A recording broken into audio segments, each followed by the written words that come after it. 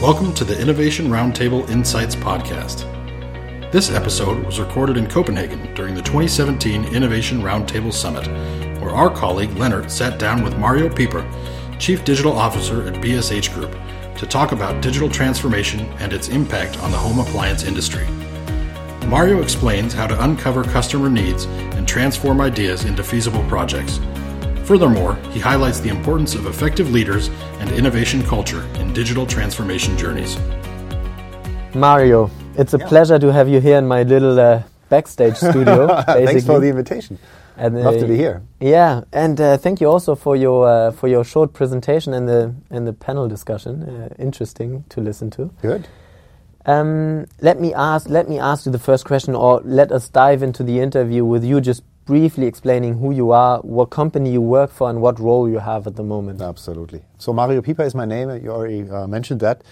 I'm working for BSH. BSH is a European market leader and worldwide number 2 when it comes to producing and distributing home appliances. So we are the one-stop shop in the home appliance business. So from vacuum cleaner to oven, to make it short and precise.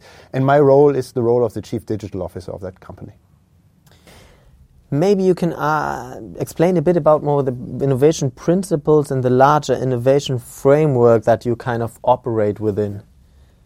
Well, it's a very broad question, but maybe I start a little bit in a different twist. When I talk about innovation, there's only 2 things that are important. It must be new and has to have impact.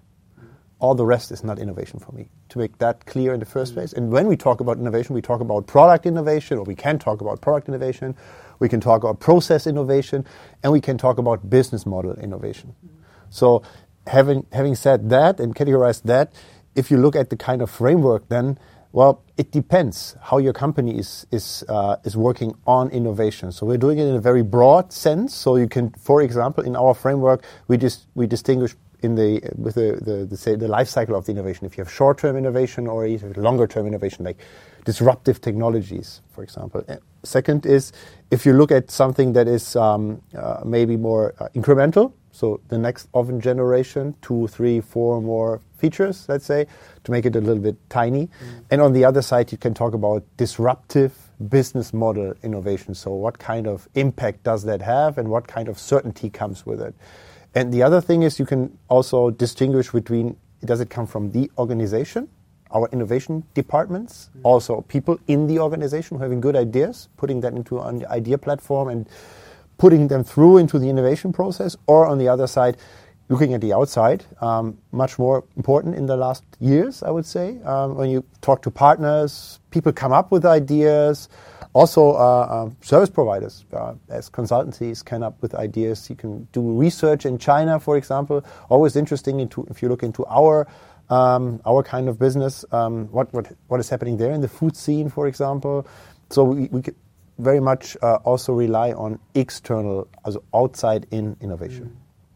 Maybe a few words on the process. I mean, not a detailed way of how you're doing love it. that would be a long discussion. Yeah. But how generally, especially in the digital space now that you oversee, how do you start projects from ideas into projects, into later stages and so on? Briefly describe how it looks. Well, it's not that easy as you described, but I try to stay on that level because, digital can be without a product, without, let's say, a home appliance, and with a home appliance. So when you do it with a home appliance, of course, you have to somehow connect to the product development process of the home appliance somehow, which is, of course, much longer than you do just a little tiny digital service on the left side, directed towards 10 consumers, tested and redirected, and so on. So considering that, I think 2 important things is you have to have all the creativity in the ideation space. Of course, there must be some kind of overarching ideas in what kind of fields you're looking, what kind of strategy supporting capabilities are important to look for and to discuss about. So you're giving a little bit of an umbrella where to look, because we don't want to look into the automotive market. We don't want to look into as a comparable industry, yes, but not. We want to innovate in that area. We want to innovate in the home appliance area. So what is your area of innovation? This is very important. And then in the ideation phase, you really come up with a lot of design thought, good ideas, close to the consumer, not, guessathons. We two guys are thinking about some really innovative stuff. No, this is not what we tend to do or want to do. We tend to, but we don't want to. So this is the first most important part. And then it comes to the very critical point, to bring a very creative part into a very structured part. So innovation is, for me, is always having a very much of creativity at the front end and having a lot of discipline at the back end. We can see in our organization, I observed it in a lot of organizations, that on both parts you can do a lot of mistakes. The deeper I look into it, I would say the more mistakes happen on the discipline part of it. So how to find the right product owner for that kind of idea, if it comes closer to bringing it to market, delivering a product or a service on market level, you somehow have to bring it into the funnel of getting real business. And from that point, you need a product owner who's capable of driving that kind of probably new idea, new field. Usually you don't find these people very easy in your organization, so you can not take a hardware engineer and bring him to a software innovative part and say, hey, you are the product owner now, just do it. So finding the right people on the spot and making them then really responsible on driving it and freeing up headspace that also this idea can develop a little bit over time, because nothing is stable in our place. Maybe 1 year or 1 month later, some companies coming up with the same idea. So you have to be able to also change that. So giving them a little bit of headspace, even in this disciplined area, to drive it to market relevance. So I would concentrate my answer on that part. How do you really today look into customer insights? How do you draw from them? How do you find out what the needs are and really to tailor your offerings or the solutions that you're working on towards those needs? Absolutely. Very good question. So I think it was getting more and more complex over the last years, because the sources for innovative research or innovation research have spread around the place. So good is, and this is our backbone, we are in around 80 countries. So and there mostly with sales, marketing, and also in some cases administrative people, they have a very close link to the local environment. So they're really looking on how to sell and how to do and looking for local partners. So they're delivering a lot of insight out of the market and consumer trends to, let's say, more the central departments that are driving the innovation funnel. So this was every time there, and this is very good and very helpful, because they see the trends, they hear about it, they're close to the consumers. This is great. If it comes to technology, I think the sources are getting broader and broader. So if I compare the last 5-10 years, I would say today, nearly every week, somebody, a startup, a service provider is coming up with a new technology trend that we as BSH might consider relevant for us. And of course, they can help delivering it, sure. So innovation really, this is what I said, get carried to you from the outside. You have just to be open and able to discuss that kind of stuff. So these are new sources. And of course, what we do is structured desktop research, but there, basically in our innovations departments, looking for trends, urbanization, what does it do to the kitchen, for example, so these kind of. You mentioned business model as one part of the innovation in the beginning. How is it different in the digital age, or what is important in terms of what new business models are coming up? Mm-hmm. What are you looking into, and how are you also developing them, testing them, and finding out if they work or whether they're not working? Yeah, very, very good question.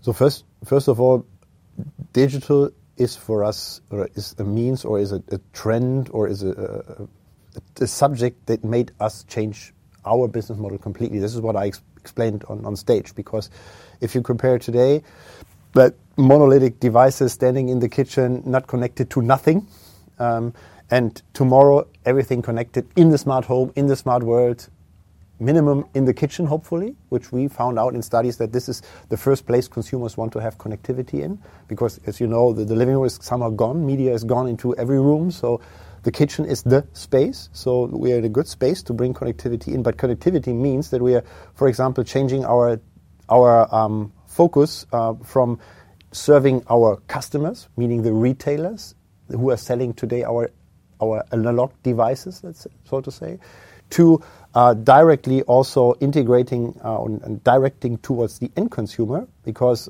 we have, with a connected device, we have a stable connection to you as our customer, as our consumer, and we can definitely help you in bringing new services to what you're doing with your devices. So this is one part. The other part, connectivity, means you have to have some kind of common language, common architecture, software, hardware, data. So you can't deliver just a device like you want to deliver or produce a device, and somebody else is doing it somewhere else. So in recent years, the fridge production was completely decoupled from, let's say, the oven production. With a connectivity layer across it and bringing that into a platform, this is no longer feasible, because there the integration efforts and the integration times, and of course the ability, the user experience, if everything is different, isn't not the same. So we are coming into an area, into a future where hardware, software, and data architecture have to be aligned across devices. We're talking about vacuum cleaners and ovens, and this is a large step, a large transformational step for our organization. It's not what the customer sees. He just hopefully sees then the services that comes with it, that can change over time, that can be recurring in the life cycle, not only at the beginning when you buy the device. And the third one is, when you have that kind of platform, you can also deliver, let's say, platform dependent services and not device dependent services. So you're no longer only relying on the connection to the device, but you can also be a little bit more broad and abstract and can deliver services towards your consumers, customers on that platform level, which also gives you hopefully value add and hopefully a monetization stream in the future.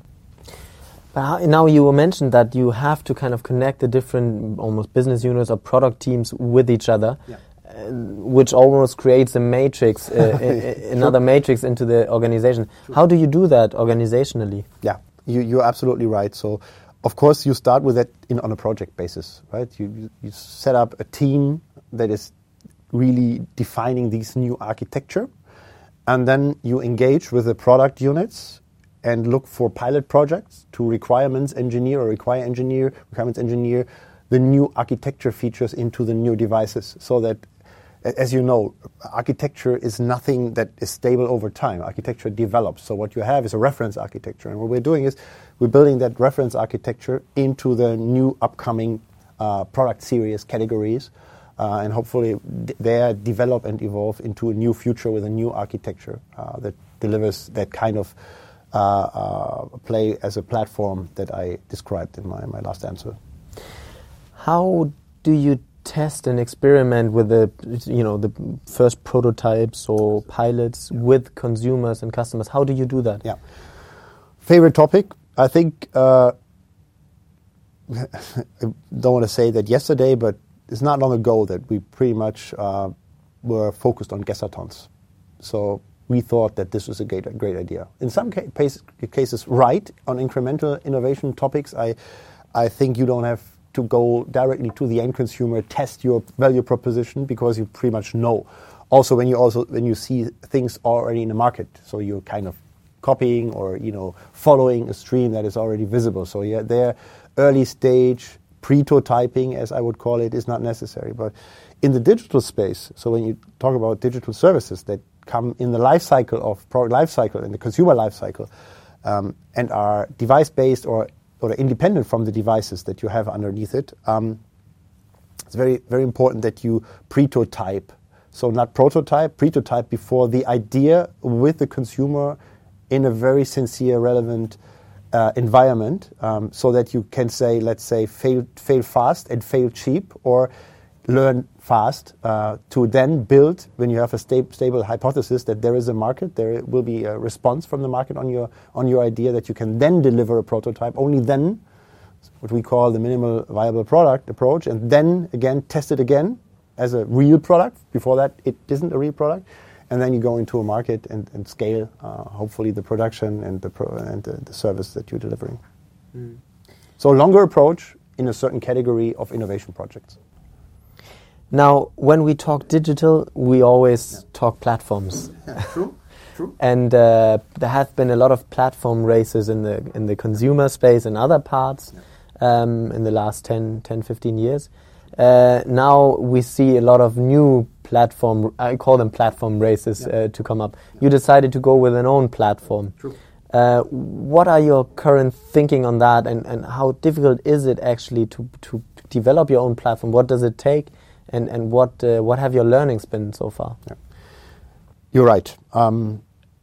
First of all, the criticality or the strength, from whichever perspective you look at it, of the platform business is that the winner takes it all. So there is no other answer. Of course, we know that mostly there's not only one winner, but let's say there are 2 or 3 winners in the end game that take it all, and all the rest is gone on platforms. In the space of that we are delivering, you have to look at the different from other perspective on that.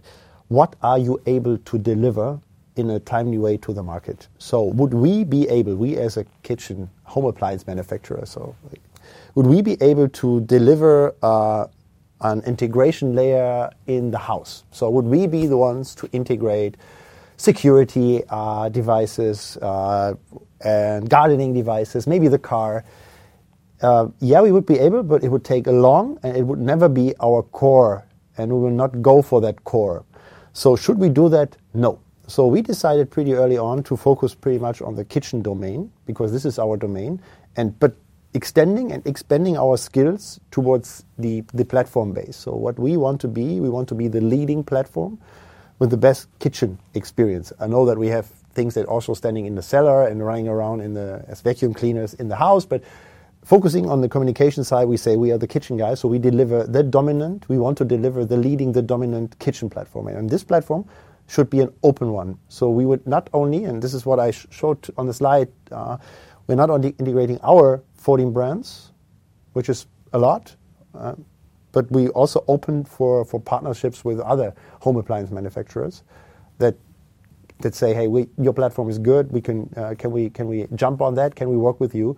Because we think that this domain-specific platforms will probably reign in the next years. I don't see that we will have this overarching, IoT world. I think we will see it probably in China, where it's centrally orchestrated, but we won't see it in the rest of the world. And then we will have, of course, in the different development areas, we will have 3-4 solutions. So we believe that this is the right approach, but with what we can deliver, so what our capabilities are, and not dreaming of a future that we probably never end up with. So be realistic is also something else. So in innovation, that helps over time. Let me ask you now. Now you said it yourself, almost as a kitchen, manufacturer of devices, and that has had a long tradition, and BSH is really good at doing that. Now digital comes into the place. What capabilities and skill sets do you need for that? And how do you develop them internally? Do you acquire them? How do you make sure that you have the skill set and capabilities organizationally, but also on the personal or people's level to put it into practice? Yeah, we're doing all approaches. So we're buying them, we're building people out, and of course we're leaving free spaces for partnering, for example. So you don't have to buy it, you can just partner it and do a win-win, but probably you're not getting that value stream for yourself, but you share it, but you will be quicker. So we're doing every model on that one, but absolutely right. And when I say that we are today selling into the retailer, what we need is strong key account management. This is very, very important in each market, knowing where your retailers are, where your kitchen studios are. If you want to sell or service in the life cycle, the end consumer, you need CRM skills based on analytics, based on user profiling that helps you understand the context and the personality of Leonard, for example. Do we have that? No. Do we have to build it out? On the IT side, on the people side, mostly it comes that you first look for, like I always call them the digital hero, that really makes things happen, that knows how to do it. So really the right person to develop that kind of capability and then probably leading that team into the future. So this is a kind of approach. And there, if we want to build it ourselves, we hire the people or we buy the people from a company, or we buy a company who has capability in that to go a little bit quicker in that way. But we won't start with the wrong people. This is the first one. And the second one is always consider you're just partnering. So understanding what is your value, how you're creating value, and what is the core capability that you should, what will be part of your value creation in the future, and what is only achievable or maybe can also be achieved with partners, and you can share on that and win-win on that. And this is why I said on stage that the ecosystem of partners makes you stay relevant over time, because they gain and guarantee the speed and also the relevance in the market and aligning with the consumers. Now, you mentioned those cross-divisional or cross-project or cross-product teams to make that alignment organizationally. How else are teams kind of equipped, and how are they assembled? Mm-hmm. How do you put them together to make sure that they can do their jobs? Yeah. This is a very good question, and also there is no easy answer. The easiest answer is what you can read always is diverse. The more it's about the right solution, the design thinking part of a solution, I would say the more diversity is needed.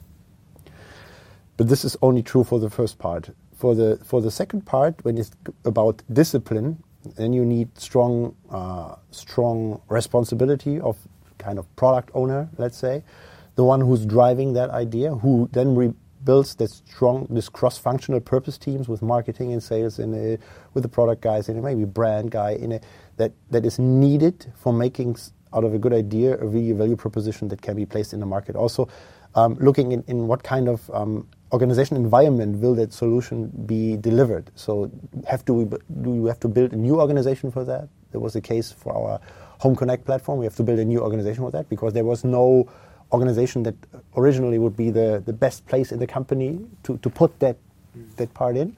So we built a new one, but could be that already an existing organization can then embrace that new kind of product area of service or whatsoever.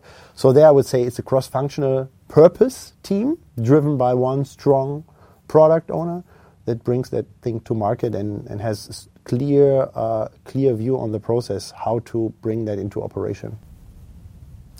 Now, it was also an important part of the panel and its leadership. Yeah. What is your take on leadership and innovation and also putting leadership and digital into the same bucket? And what is then important when we talk about leadership? What capabilities and what traits should leaders have? Well, I think we had a lot of talk about that in the last 2 days. I think as a leader, you have to be a two-sided leader. This is I'm starting a little bit in general. So you have to know when competent management is in demand. So when you're struggling, you have a problem, or you're doing something wrong, and I really see that the consumer is complaining about a solution, and you're unable to find a solution, you as the responsible guy, I have to act. I have to jump on that problem. I have to solve it. I have to help you solving it. Right? In best case, I have to solve it myself, right? In the worst case, but I have to be able to react in a competent management style.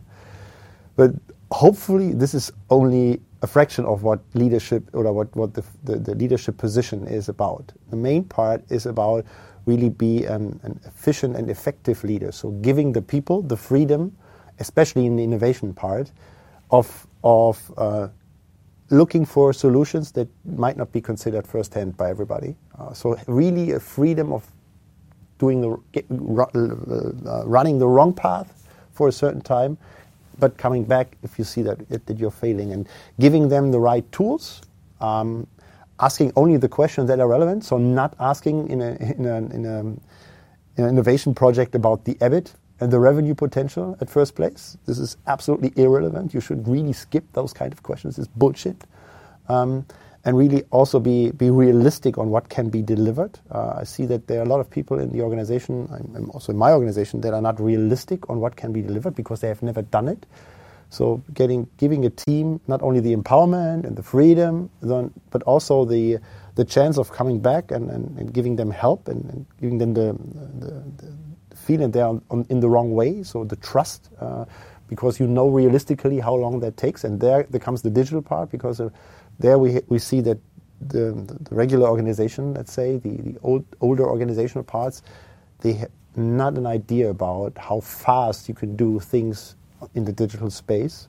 So this realistic time setting and time framing is very important. That people are usually not understanding how you can do it so fast, and that a campaign can be A/B tested and pivoted in 10 times in 2-3 weeks.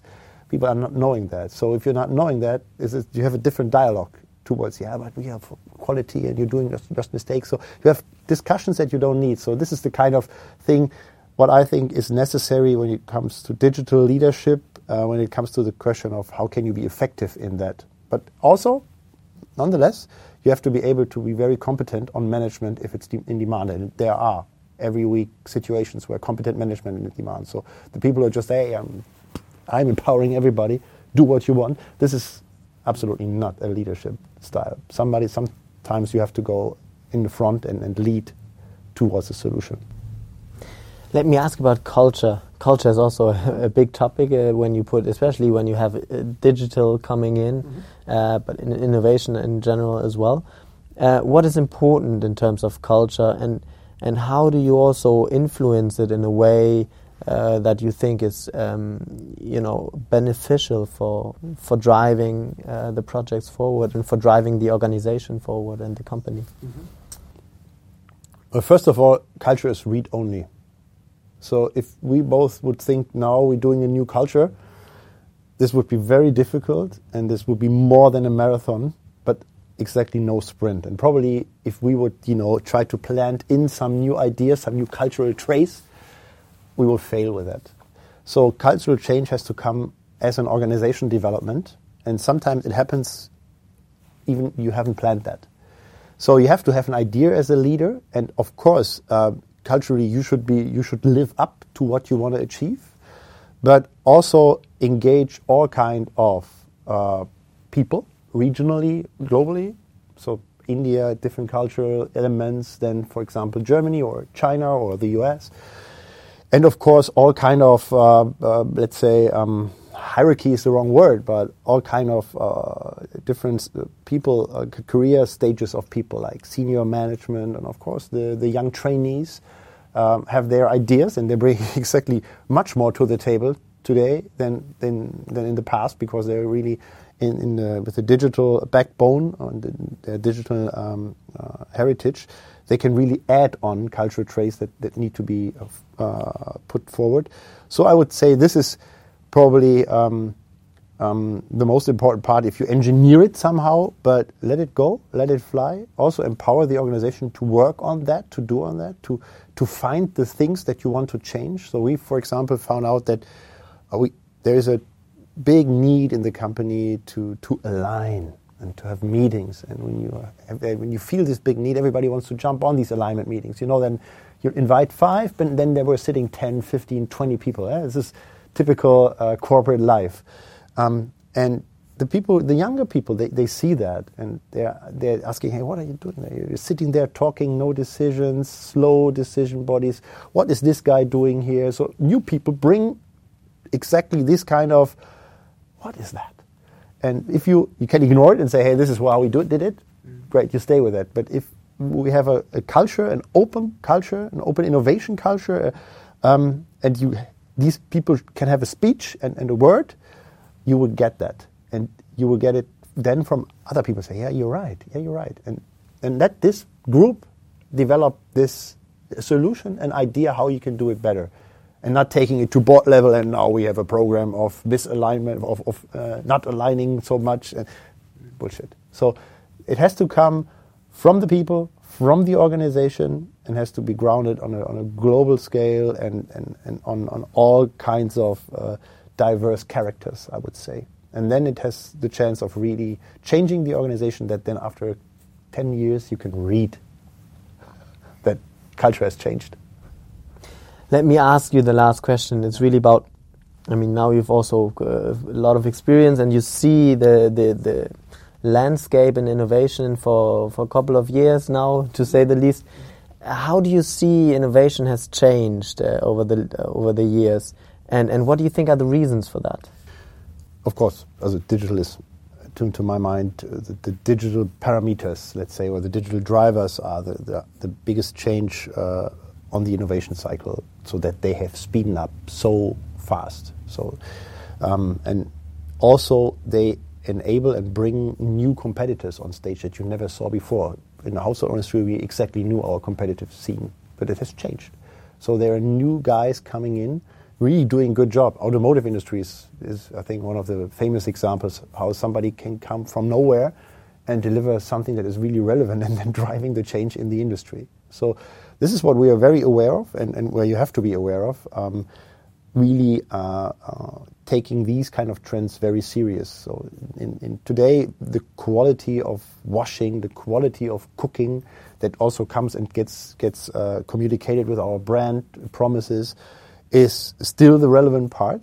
But what is if the innovative or the digital parts, the digital services around cooking, so the inspiration on the recipe side, knowing your nutrition profiles or taste profiles, sharing your cooking experience with others are more important than how exactly you can do 170 degrees in the oven.